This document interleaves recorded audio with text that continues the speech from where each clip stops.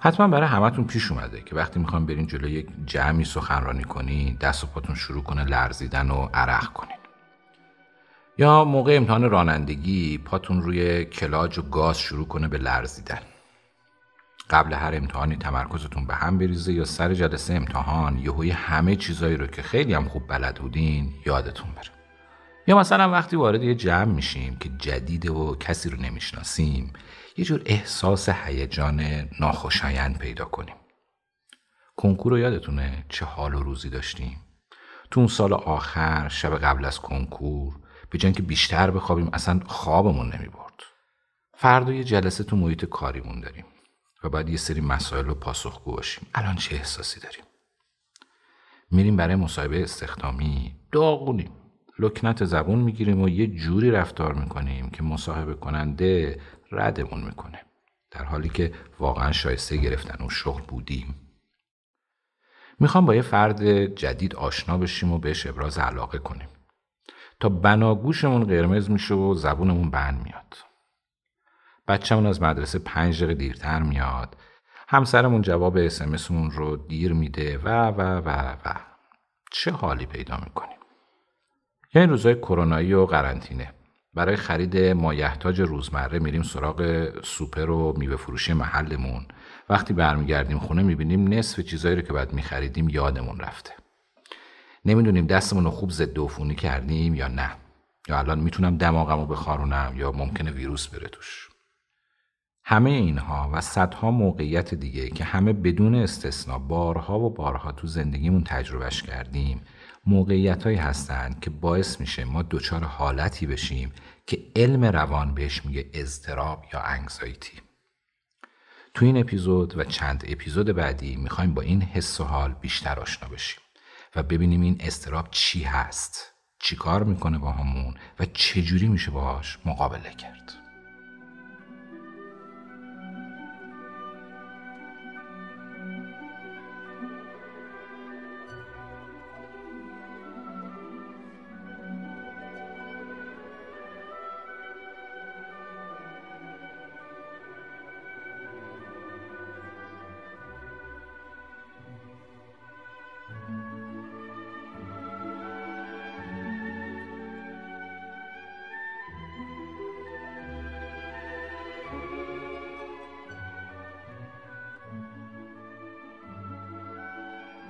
دوستان سلام. این 10مین اپیزود از پادکست پرتو آگاهیه. همونطور که میدونید تو این پادکست ما تلاش میکنیم مباحث علمی در حوزه اعصاب و روان رو به زبان ساده و کاربردی بررسی کنیم. پرتو آگاهی توسط دوست عزیزم آقای دکتر عطاالله عقیلیان، روانپزشک و متخصص اعصاب و روان، و من بهروز بهروزی تهیه و به شما تقدیم میشه. جناب آقای دکتر عقیلیان عزیز، سلام. سلام. مقدمه بنده رو شنیدیم. این چه حالیه که اینقدر هممون درگیریم، تجربهش کردیم و یه جورایی خیلی جاها زندگی ما رو مختل کرده؟ از اضطراب برامون بگید. خب، اضطراب شایع‌ترین اختلال روانپزشکیه. 1/5 افراد در طول زندگیشون به اختلالات اضطرابی مبتلا میشن و 1/10 جمعیت همیشه دچار اختلال اضطرابی هستن. اضطراب دومین علت از کار افتادگیه. اولیش یادتون باشه افسردگی بود. بله. برای اینکه در مورد اضطراب بخوام صحبت کنم، بذارید اینجوری شروع کنم. ایموشن یا هیجان یک حالت روانی یا از دید بیولوژیک یک حالت مغزیه که در جانوران در واکنش به محرک‌های محیطی به وجود میاد. اهمیت این هیجان‌ها در حفظ بقای جانوره. یعنی این هیجان‌ها پاسخ مناسب به اون محرکی هستند که از بیرون میاد. بله. این هیجان‌ها همراه با درجاتی از خوشایندی یا ناخوشایندی هستند. هیجانات انواع مختلفی دارند. در یک نوع تقسیم بندی که توسط آقای پل اوکمن صورت گرفته، هیجان‌های انسان شامل 6 هیجان اصلی بیسیک ایموشن هستند. درسته؟ غم یا سدنس، شادی جوی یا هپینس، چندش دیسگاست، ترس فیر، تعجب سورپرایز، خشم انگر. شادی یک حس خوشاینده و غم، ترس، خشم و چندش هیجان‌های ناخوشایند. تعجب چی میشه دکتر؟ تعجب میتونه هم خوشایند باشه هم ناخوشایند باشه، استثناء. ما میتونیم همزمان که تعجب میکنیم ناراحت بشیم و یا غمگین بشیم.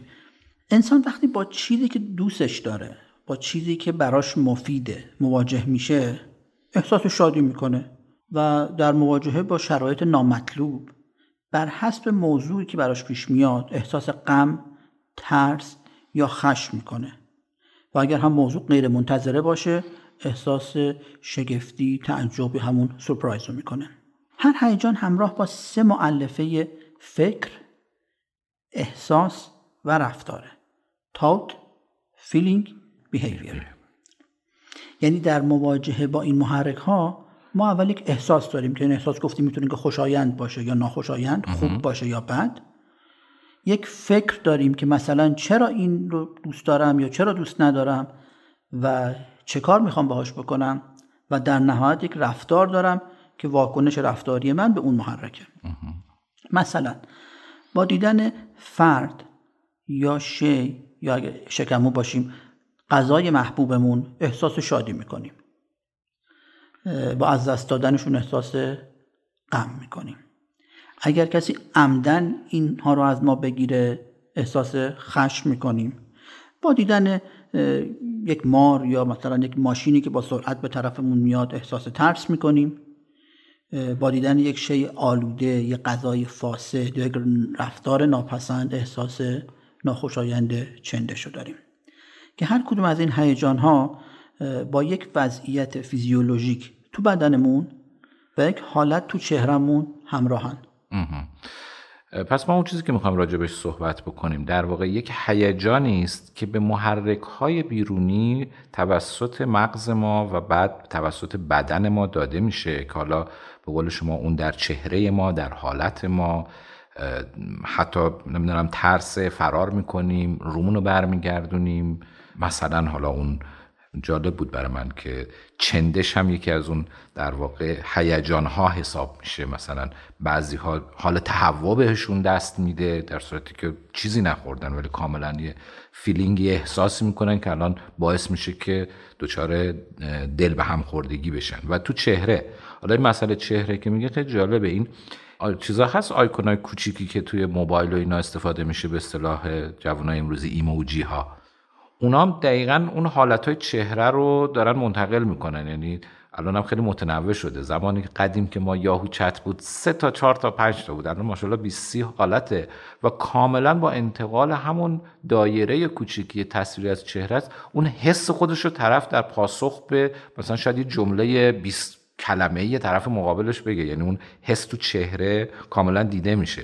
بله، کاملا طراحی و ابداع این ایموجی ها خلاقانه بوده و عملا ما میتونیم احساسمون رو تو فضای مجازی با یک ایموجی منتشر کنیم و با دیدن ایموجی هایی که طرف مقابل میفرسته میتونیم احساس طرف مقابلمون رو درک کنیم. حالا که اینو مثال زدی، یک کارتونی بود به نام اینساید آوت، نمیدونم دیدین یا نه. خیلی زیبا این مفاهیم رو به تصویر کشیده بود. داخل یه ذهن یک دختر رو نشون میداد. البته اونجا 5 تا از این هیجان ها نشون میداد. اون هیجان سورپرایز رو حالا به هر دلیلی اون تو کارتون حذف کرده بودن که هر کدوم از این هیجان ها یک رنگ داشتن.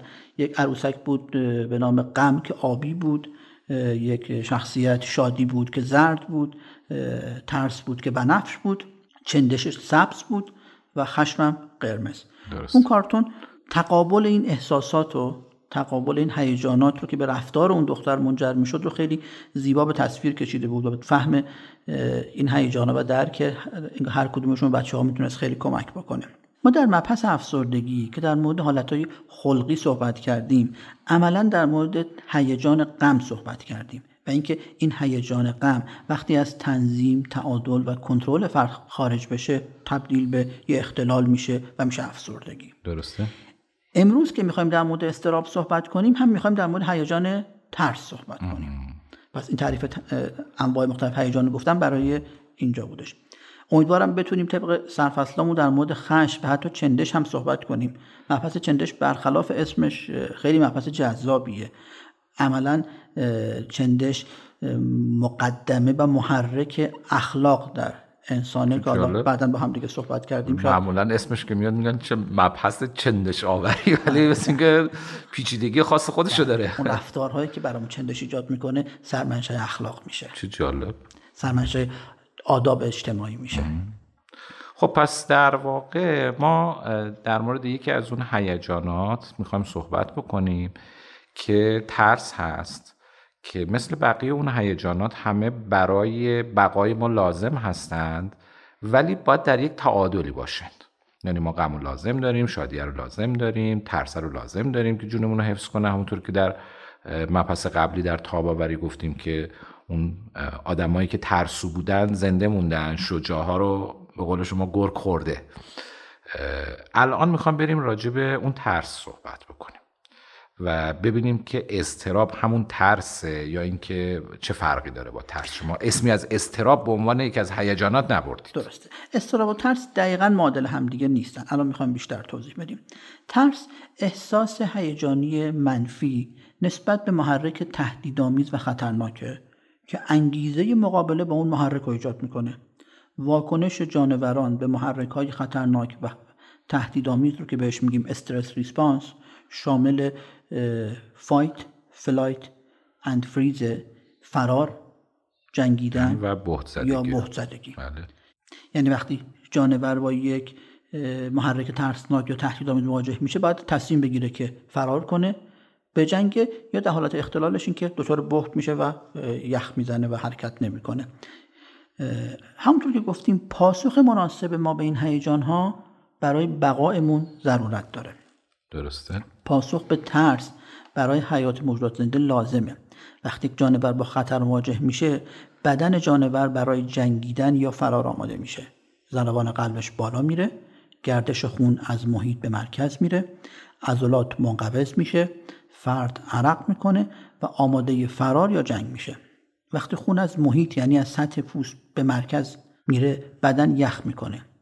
عضلات صاف کنار موها هستن منقبض میشن و موهای بدن جانور سیخ میشه. تو گربه ها احتمالاً دیدین که با این کار خودشون رو میخوان بزرگتر جلوه بدن تا جانور مقابل رو بترسونن. اون که منم میترسم موهای بدنم سیخ میشه، همینه که میخوام طرف مقابلم بترسه. میشه گفتش یک صفتی که از اجدادمون مونده. قطعا ما سایزمون با سیخ شدن ما بزرگ نمیشه ولی این صفت رو مونده. درسته. جانورات دندوناش رو به هم فشار میدن که آماده گاز گرفتن باشند. ما انسان ها هم هنگام مواجهه با خطر همین رفتار فیزیولوژیک رو نشون میدیم. موقع ترس عرق میکنیم، تپش قلب پیدا میکنیم، دستامون یخ میکنه، همونطور که گفتیم موهامون سیخ میشه و دندونام رو به هم فشار میدیم. پس وقتی یک خطر خارجی، یک خطر عینی، یک خطر نزدیک وجود داشته باشه، ترس و واکنش به ترس اتفاق میفته. بله. طبق تعریف اضطراب هم یک احساس مشابهیه، اما فرقش اینه که نسبت به یک خطر ذهنی، یک خطر احتمالی، یک خطر دور، یک خطری در آینده، یک خطر مبهم اتفاق میفته. در حقیقت تو اضطراب ما منتظر اتفاق یا خبر بد هستیم، نه اینکه مواجه با واقع بد یا ترسناک باشیم. لازمه بدونیم که مغز ما فرق بین فکر و واقعیت رو درک نمیکنه. احتمالاً دیدیم وقتی داریم یک خاطره تلخ رو مرور میکنیم همونقدر خشمگین میشیم که احساس میکنیم همین الان با اون حادثه تلخ یا خشم کننده درگیر و مواجه بودیم. پس وقتی به یک خطر ذهنی هم فکر میکنیم واکنش مغزمون و به تبعش واکنش فیزیولوژیک بدنمون طوری است که انگار همین الان با یک خطر عینی مواجه شدیم. پس اضطراب احساس ناخوشی، احساس نگرانی یا تنشیه که ما در پاسخ به شرایط تهدید کننده یا فشارزا ارائه میدیم. یعنی ترس و اضطراب هر دو اخطارهای مواجهه با خطر هستند. در مورد ترس که توضیح دادیم که چطور از خطر پرهیز میکنیم، در مورد اضطراب هم ما برای پرهیز از خطرهای احتمالی، برای پرهیز از خطرها و شرایط ناخوشایند روانی مثل پرهیز از ناکامی، پرهیز از سرزنش، پرهیز از تنبیه، پرهیز از تنهایی، پرهیز از طرد رفتاری انجام میدیم، قدم‌هایی برمی‌داریم تا از وقوع مخاطرات پیشگیری کنیم یا احتمال خطر رو کم کنیم یا عواقب و تبعاتش رو کم کنیم. مثلا ما شب امتحان اضطراب پیدا می‌کنیم برای پرهیز از سرزنش والدین، برای پرهیز از تنبیه معلم یا ضایع شدن جلوی همکلاسی‌ها شب دیرتر می‌خوابیم و بیشتر درس می‌خونیم تا امتحان فردا رو خوب بدیم و اون عواقب ناخوشایند پیش نیاد. پس این اضطراب هم در واقع میتونه چیز بدی نباشه. اضطراب موتور محرکه خیلی از کارهای ما میتونه باشه. تعادل اضطراب اصلا اختلال نیستش. پس رفتار بیشتر درس خوندن رفتاری برای پرهیز از وقوع وقایع ناخوشایند مثل سرزنش، تنبیه یا ضایع شدن در آینده. یک فرق مهم ترس و اضطراب اینه که ترس حاد اتفاق میفته. یعنی وقتی با خطر مواجه میشیم و میترسیم، ترس یک احساس ناگهانی و شدیده. همون حسی که در لحظه که ماشین به سراغمون میاد، یک صدای بلند میشنیم حس میکنیم، به سرعت همه علائم ترس به سراغمون میاد و در لحظه ضربان قلبمون میره بالا. ولی اضطراب مزمنه، چون وقتی خطر هم نیست ما منتظر خبر بعد یا منتظر خطر هستیم و نگرانیم. پس با وجودی که شاید شدت علائم مواجهه واقعی با یک خطر بیشتر از منتظر و نگران بودن اون خطر باشه، اما آزاردهندگی و آسیب اضطراب به خاطر مداوم و مزمن بودنش از ترس بیشتره.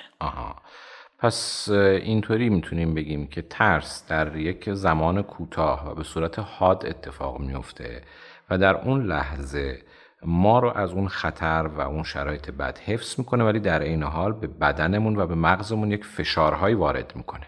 ولی اضطراب در طول زمان درازی این بازی رو با ما میکنه و از لحاظ مغزی و از لحاظ جسمی ما رو تحت تاثیر قرار میده، انگار همیشه اون ترس کنار ما هست.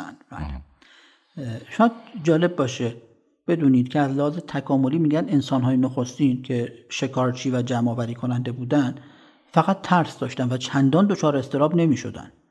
هر روز میرفتن شکار یا جمع‌آوری میوه، حالا یا غذا گیرشون میومد یا نمیومد، یا به خطر مواجه میشدن یا نمیشدن. اگر امروز غذا نبود میتونست فردا غذا باشه. پس نگران آینده بودن خیلی اتفاق نمیافتاد، چون مثلا حتی غذاها نمیتونستن خیلی ذخیره کنن دیگه. پس آینده دور برای اونها خیلی دغدغه‌ای نبود که بخوان زیاد بهش فکر کنن و نگرانش باشن، چون همونطور که گفتیم محتوای اصلی اضطراب نگرانی از آینده است. درسته. اما از وقتی بشر وارد عصر کشاورزی شد، بحث نگرانی برای آینده پیش اومد. اون ماه‌ها زمین رو آماده کشت میکرد، مراحل کشت رو انجام میداد، ولی امکان داشت سیل، رعد و برق، خشکسالی، هجوم حشرات نتیجه زحمات چند ماهه و آذوقه سال رو به خطر بندازه. پس ایجاد اضطراب و نگرانی میشد براش. و اونا همش نگران آینده بودن. اونا هر روز نگران بودن که مبادا یک از این وقایعی که گفتیم اتفاق بیفته، چون هم وقوعش محتمل بود اما اصلا هم قابل پیش بینی نبود. پس همیشه نگران بودن، همون حس دائمی منتظر یک خطر محتمل بودن. اینطوری بگم آقای دکتر، حالا حس خودم برداشت خودم بگم، در این فرایند تکامل انسان‌ها با مفهومی به نام زمان آشنا شدند. یعنی مثلا یک حیوان، یک جانور خب ترس داره، همه دارن، همه جانوران دارن. یه شیرم شما صدای تفنگ بشنوه فرار میکنه. خب انسان هم مثل همون هست. ولی این زمان وقتی پیش میاد، یعنی برداشتی از آینده داشتن، این ترس رو میتونه از زمان حال ببره به زمان آینده‌ای که هنوز نرسیده. یعنی مثلا هیچ وقت یک مثلا شیر فکر نمیکنه که من امروز این غذامو یکمشو نگه دارم برای فردام.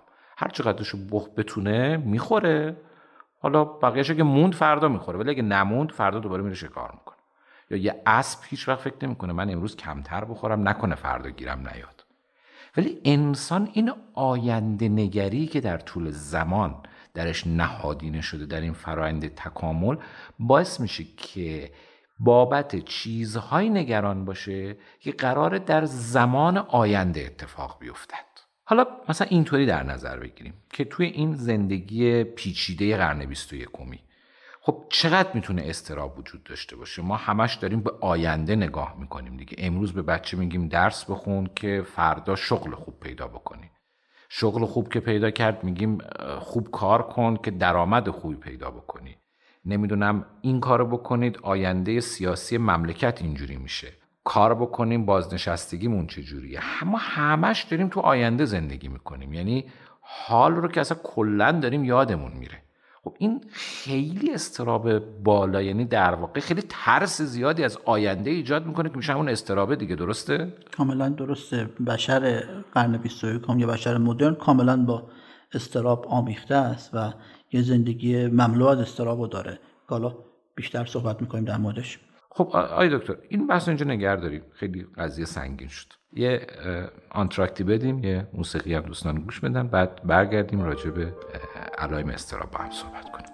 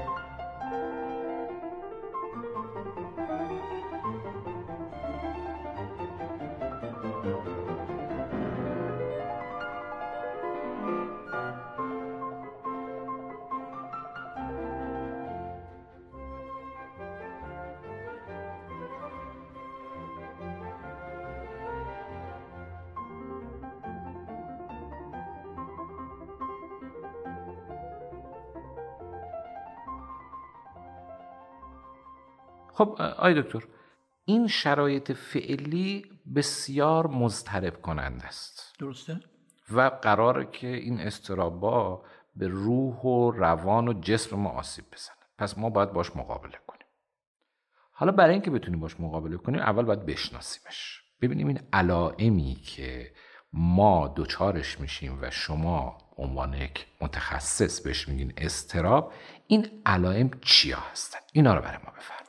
خب علائم اضطراب همون علائم ترسن: تپش قلب، تعریق، سرد شدن پوست، لرزش صدا، لرزش اندامها، حالت تهوع، گاهی تکرر ادرار یا اسهال، احساس سرگیجه، احساس سبک شدن سر، که وقتی این علامت‌ها اینقدر خفیف باشن اینا همون واکنش‌های بدن برای مواجهه با خطر هستن و انطباقی هستن. ولی اگه شدتشون از میزان خفیف بیشتر بشه دیگه غیر انطباقی میشن. یعنی وقتی که واکنش ما به یک استرس بیش از اندازه باشه، بیش از حد باشه، چه به لحاظ شدت، چه به لحاظ مدت و چه ماهیت، بهش میگیم اختلال. یعنی به جای اینکه واکنش ما به استرس کار کرده انطباقی داشته باشه، مثل اون درس خوندن بیشتر برای امتحان خوبتر دادن، اختلال ایجاد میکنه و میشه اختلال اضطراب. این لغت برای من جدید بود. اون هیجان انطباقی یعنی اون چیزی است که برای مسیر سلامت ما کمک مثبت، این میشه انطباقی. اگر این ما رو در اون شرایط مثبت قرار ندهد میشود غیر انطباقی و میشود اختلال. درسته؟ احسن. مثلا در مورد ماهیت واکنش‌ها، قطعاً سرگیجه، تکرر ادرار، تهوع، اسهال چه در زمان گذشته برای جنگ و فرار ما رو آماده نمی‌کرده و چه الان برای ما میتونه کاملا آسیبزا باشه. اینها ناشی از تحریک سیستم سمپاتیک و پاراسمپاتیک و تغییر گردش خون از محیط به مرکزن، اما کارکرد انطباقی ندارن. پس وقتی که واکنش ما به یک استرس نامتناسب باشه مشکل ایجاد میشه. مثلا وقتی تو ترافیک گیر کردیم و داریم دیر میرسیم به محل کار و نگران توبیخ و سرزنش مافوقمون هستیم و تو ماشین دندون هامون رو به هم فشار میدیم، این فشار داده دندون ها مال اون گاز گرفتنه بوده، قرار بوده دشمنمون رو گاز بگیریم، نه اینکه تو ترافیک دندون هامون رو به هم فشار. تو جنگلا بوده، مال قرن 21 تو ترافیک نیست. این میشه غیر انطباقی. این میشه غیر انطباقی. درست. وقتی موقع سخنرانی رنگمون میپره، عرق میکنیم، تپش قلب داریم، اسپاسم عضلانی احساس میکنیم، اینا مربوط به موقعیت جنگ و فرار بوده. پس این واکنش‌های نامتناسب باعث اختلال عملکرد میشن. درست. وقتی شب امتحان اضطراب اون بیش از حد باشه، اضطراب بیش از حد باعث افت تمرکز و کاهش یادگیری میشه. درسته. اون مثالی که شما زدین، وقتی موقع آزمون رانندگی اضطراب اون بیش از حد باشه، اضطراب بیش از حد باعث افت تمرکز، کاهش دقت و افزایش ضریب خطامون میشه. این لرزش پا روی کلاج با خیلی دیدم میگن که ما پامون رو کلاج میلرزید موقع امتحان رانندگی. موقع اضطراب گفتیم که آره. این لرزش اندام ها جزء علائم اضطرابیه. وقتی موقع امتحان اضطراب اون بیش از حد باشه، اضطراب بیش از حد باعث افت و اختلال بازیابی حافظه میشه و نهایت افت عملکردمون رو تو امتحان منجر میشه. درست. خب پس یعنی اون مقدار اضطرابه که باعث میشه ما یکم بیشتر درس بخونیم، حالا تا 12 شب بیدار بمونیم و چیز بگیم، اون میشه انطباقی و خوبه، لازمه. ولی اگر جوری شد که رفتیم تو رخت خواب، درسم نخوندیم، خوابمونم نبرد، بعد در اثر کم خوابی و این اضطراب رفتیم سر جلسه امتحان، همه چی یادمون رفت، اون میشه باز اختلال، میشه غیر انطباقی. بله. درست. خب حالا چی میشه که این اضطراب در بعضی شرایط تبدیل میشود به یک اختلال؟ احسن. در ابتلا به اختلال اضطرابی هم مثل سایر اختلالات روانپزشکی، همونطور که تو افسردگی گفتیم، همون سه ضلع مثلث ژنتیک، تربیت و محیط. احسن، دستتون درد نکنه، شما حتما بهتر یاد دارید. یادت نگه، من شاگرد شما شدم دکتر. اگر یادتون باشه یه واژه هم قبلا در موردش صحبت کردیم به نام نوروتیتیسم. بله. تفاوت‌های فردی بودن در پاسخ‌های هیجانی منفی بله. به ناکامی، فقدان و تهدید. گفتیم که نوروتیسیسم رو میشه استعداد ابتلا به افسردگی و اضطراب دونست. بخشی از نوروتیسیسم ژنتیکه و بخشی از اون تحت تاثیر محیط و تربیته. یعنی برخی به طور ژنتیک به استرس حساس ترن، اون قسمت ژنتیکش. در مورد محیط، یکی از مهمترین دلایل محیطی ایجاد اضطراب شرطی شدنه. درسته. تو آزمایشگاه مثلا موش‌ها رو از تو خونه‌شون خارج میکنن، تو یک محفظه جدیدی میذارن و تو این محفظه مثلا با صداهای بلند یا با تکونهای شدید موش‌ها رو میترسونن. چندین و چند بار این کار رو انجام میدن و بعد میبینن که بعدها هر وقت که موش‌ها رو از خونه‌شون بیرون میارن و مجدد تو این محفظه میذارن که قبلا توش صدا یا اون تکونهای ترسناک بوده، بدون اینکه این دفعه دیگه صدا اون تکونها باشه، موشا علائم ترس رو نشون میدن که در حقیقت دیگه این دفعه علائم ترس نیست، علائم اضطرابه. چقدر آقای دکتر این همکاران شما این حیوانات رو اذیت میکنن. باز من یاد اون سگای آقای مارتین سلیگمن افتادن. خب حالا این تفلک موشا رو الان دچار اضطراب کردیم. بگذاریم. ما هم تو گذشتمون یا تو کودکی وقتی مثلا جلوی جمع صحبت کردیم، احیانا ناموفق بودیم، احتمالاً تحقیر شدیم، سرزنش شدیم، بهمون خندیدن، ضایع شدیم، امکان داره به جلوی جمع صحبت کردن شرطی بشیم، در مواجهه با جمع دچار اضطراب بشیم.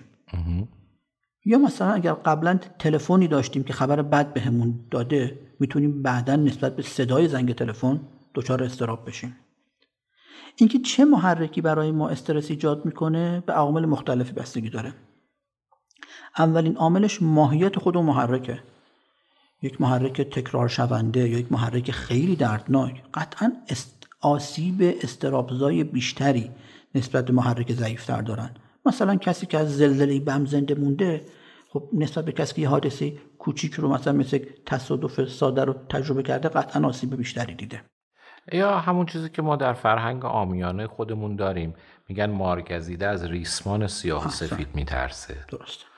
ویژگی دوم به ویژگی خود شخص برمیگرده، یعنی به توانایی‌های فرد، مکانیزم‌های انطباقی و دفاع روانی که همون دقیقاً میشه میزان نوروتیسیسم فرد. ببخشید دکتر، من حالا دوستانی که ما رو دنبال میکنن در جان هستن، ما در بخش اپیزود 3 افسردگی در رابطه با نقش تربیت در پیشگیری و درمان افسردگی گفتیم و اونجا مبحث نوروتیسیسم رو آقای دکتر توضیح دادن.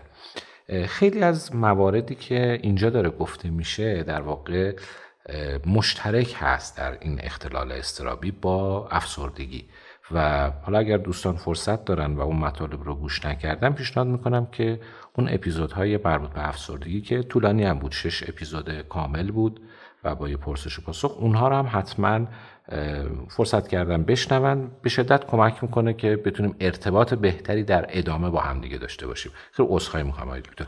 برگردیم راجع به این ویژگی های خود شخص بود که اون میزان نوروتیسیسمش رو میخواست بگیم. یعنی افراد مختلف توانایی های مقابله های متفاوتی در مقابل حوادث استرس دارن. یعنی برخی توانایی انطباقی بیشتر با محیط دارن، باز همون مطلبی که جلسه قبل گفتیم، به مطلب تاب‌آوری. بله. و بعضی در مقابله با محرک‌های ناخوشایند در حقیقت قدرت انطباقی کمتری دارن و این میشه تفاوت‌های فردی واکنش نسبت به یک محرک استرس. سومین عامل معناییه که اون موضوع استرس تو ذهن فرد ایجاد میکنه، مثل معنای اون محفظه یا قفسی که برای موش‌ها ما ایجاد کرده بودیم و توش اونا رو میترسوندیم. مثلا موفقیت یا شکست در یک آزمون تو ذهن افراد مختلف معانی مختلفی داره. شاید برای نفر این آزمون مهم باشه، معنای مهمی داشته باشه، برای نفر خیلی مهم نباشه. خب طبیعتاً چون این دو نفر معنای متفاوتی از این آزمون تو ذهنشون هستش، میزان اضطرابی که احساس میکنن متفاوت خواهد بود. اینجا دقیقاً همون بحث خطای شناختی و مؤلفه‌های رفتاری که ما در مبحث افسردگی گفتیم که مثلا یه نفر حتما باید 20 میگرفت تا احساس بکنه همه چی رو داره، اون همه یا هیچ، اینجا میتونه ما رو دچار اضطراب بکنه. اون نگاه غلط، در واقع خطای شناختی همه یا هیچ. درسته؟ احسن. هم مؤلفه‌های خطای شناختی و مؤلفه‌های رفتاری که تو افسردگی نقش داشتن میتونن تو ایجاد اضطراب هم نقش داشته باشن. اضطراب و افسردگی با هم همپوشانی خیلی زیادی دارن. اغلب مواقع با هم هستن. باز اگه یادتون باشه تو اپیزود افسردگی گفتیم که 90% مبتلایان به افسردگی دچار اضطرابن. بله خاطرم هست. پس باز همون مثالی که خودتون زدید، یعنی یه نفر یه خطای شناختی همه یا هیچ داره و عدم موفقیت نسبی در یک آزمون رو به عنوان شکست کلی در نظر میگیره، یعنی 18 یا 19 شدن رو معادل شکست کامل میدونه، معنای آزمون برای این فرد تغییر میکنه و آزمون اضطراب برانگیزتر میشه. درست. چهارمین عامل به منابع حمایتی خارجی فرد بستگی داره. اگه یادتون باشه گفتیم افراد تنها بیشتر افسرده میشن. یا باز تو مبحث تاب‌آوری در مورد شبکه‌های اجتماعی که میشه در زمان نیاز ازشون کمک گرفت صحبت کردیم. درسته. که این شبکه‌ها منجر به افزایش تاب‌آوری میشدن. پس هر چقدر شبکه و منابع حمایتی کمتری داشته باشیم، به محرک‌های استرس حساس‌تر میشیم و اضطراب تو ما بیشتر میشه. مثلا فرض کنید حالا افرادی که احساس غربت دارن، مثلا خیلی میبینیم دیگه، طرف میره توی شهر یا توی کشور دیگه و از یه بیمار، از یه سرماخوردگی میترسه. چرا؟ چون مثلا میگه نکنه من مثلا تنهام، کسی نباشه، در صورتی که اینجا خب میدونه بالاخره اقوامش هستن. یا حتی من یه مطلب میخوندم که ظاهرا خیلی هم جدی بود مقالش، که کسانی که در دوستان نزدیکشون یک پزشک در فامیل نزدیکشون پزشک دارن، در رابطه با کلیه بیماری ها از اضطراب کمتری اینها برخوردار هستند. کمک و حمایتی که میتونن بگیرن بهشون کمک میکنه. اگر کسی منابع مالی و حمایتی ضعیفتری داره، اضطراب ناشی از یک مشکل اقتصادی براش بیشتر میشه. 100% همینطوره. وقتی فردی با خطر مواجه میشه، همونطور بحثی که خودتون الان گفتین، هر چقدر افراد حامی اطرافش بیشتر باشه، اثر استرس‌های محرک کمتر میشه. درسته. پس ماهیت محرک، استعداد ژنتیکی فرد، عوامل محیطی و عوامل تربیتی همه میتونن تو ایجاد اضطراب مؤثر باشن. خب بسیار عالی جناب آقای دکتر عقیلیان عزیز. اجازه بدید ما این مبحث رو همینجا تمومش بکنیم و ادامه صحبت رو در مورد اضطراب و در واقع انواع اختلالات اضطرابی و روش‌های درمانیش به جلسه بعد منتقل بکنیم. من باز مطابق معمول یک خلاصه‌ای رو از اونچه که در این جلسه ما صحبت کردیم رو خدمت شنوندگان عزیزمون بگم. ما در این جلسه اول اومدیم تعریف کردیم که هیجانات چی هستند و اونها رو در واقع به 6 گروه تقسیم کردیم و گفتیم که یکی از اون هیجاناتی که در انسان و حالا همه جانوران وجود داره ترس هست و ترس در واقع اخطار مواجهه با خطر هست. وقتی که این ترس همراه با نگاه به آینده میشه و از واقعیت حال خارج میشه، مغز ما اون اتفاقی رو که نیفتاده در زمان حال تصور میکنه و باعث میشه ما دچار همون حالتی بشویم که انگار یک ترس واقعی برامون پیش اومده. این در واقع میشه اون چیزی که دوستان روانپزشک ما بهش میگن اضطراب. نکته مهمی که اینجا وجود داره، همونطور که ترس برای صیانت نفس و ذات ما لازم هست، اضطراب هم برای ما لازم هست. یعنی اگر که ما به آینده فکر نکنیم، نه درس میکنیم، نه کار میکنیم و خیلی چیزهای دیگه، موقع این تبدیل میشه به اختلال که از حالت انطباقی خارج بشه و ما رو در اون مسیر سالم هدایت نکنه و مانع زندگی عادی و مثبت ما بشه. مثل اینکه ما در اثر اضطراب نتونیم در جایی صحبت بکنیم، سر امتحان دچار اختلال حافظه بشیم. اون موقع هست که ما اضطراب رو به عنوان یک اختلال بهش نگاه میکنیم. در ادامه آقای دکتر برای ما گفتن که همونطور که در مبحث افسردگی مثلثی وجود داشت، محیط، ژنتیک و تربیت، که باعث می شد افراد در دام افسردگی بیفتند، همون مثلث در اینجا هم وجود داره. یعنی عوامل ژنتیک، عوامل محیطی و تربیت 3 عاملی هستند که در دچار شدن افراد به اضطراب مؤثر هستند. تا حدودی راجع به مسائل و عوامل محیطی تو این جلسه صحبت کردیم. در جلسه آینده میخوایم انشالله در مورد بقیه موارد مرتبط با اضطراب و در جلسات بعدی هم راجع به درمانهای اختلال اضطرابی صحبت بکنیم. خب دوستان عزیز، تشکر میکنم از شما. این 10مین اپیزود از پادکست پرتو آگاهی بود. پرتو آگاهی توسط دوست عزیزم آقای دکتر عطاالله عقیلیان، روانپزشک و متخصص اعصاب و روان، و من بهروز بهروزی تهیه و به شما تقدیم میشه. شما میتونید پرتو آگاهی رو در پلتفرم‌های پخش پادکست مثل کست باکس و پادکست ادیکت یا آیتیونز دنبال بکنید. ضمناً میتونید ما رو در همه شبکه‌های اجتماعی، تلگرام، اینستاگرام، توییتر با سرچ کردن نام پرتو آگاهی به فارسی و انگلیسی پیدا کنید و دنبال بکنید. ممنون میشیم که این پادکست رو به دوستانتون معرفی بکنید. هر چقدر تعداد شنوندگان ما بیشتر بشه، انگیزه ما برای ادامه کارمون بهتر و بیشتر خواهد بود و امیدواریم که بتونیم مفید باشیم. شادکام و پیروز باشیم.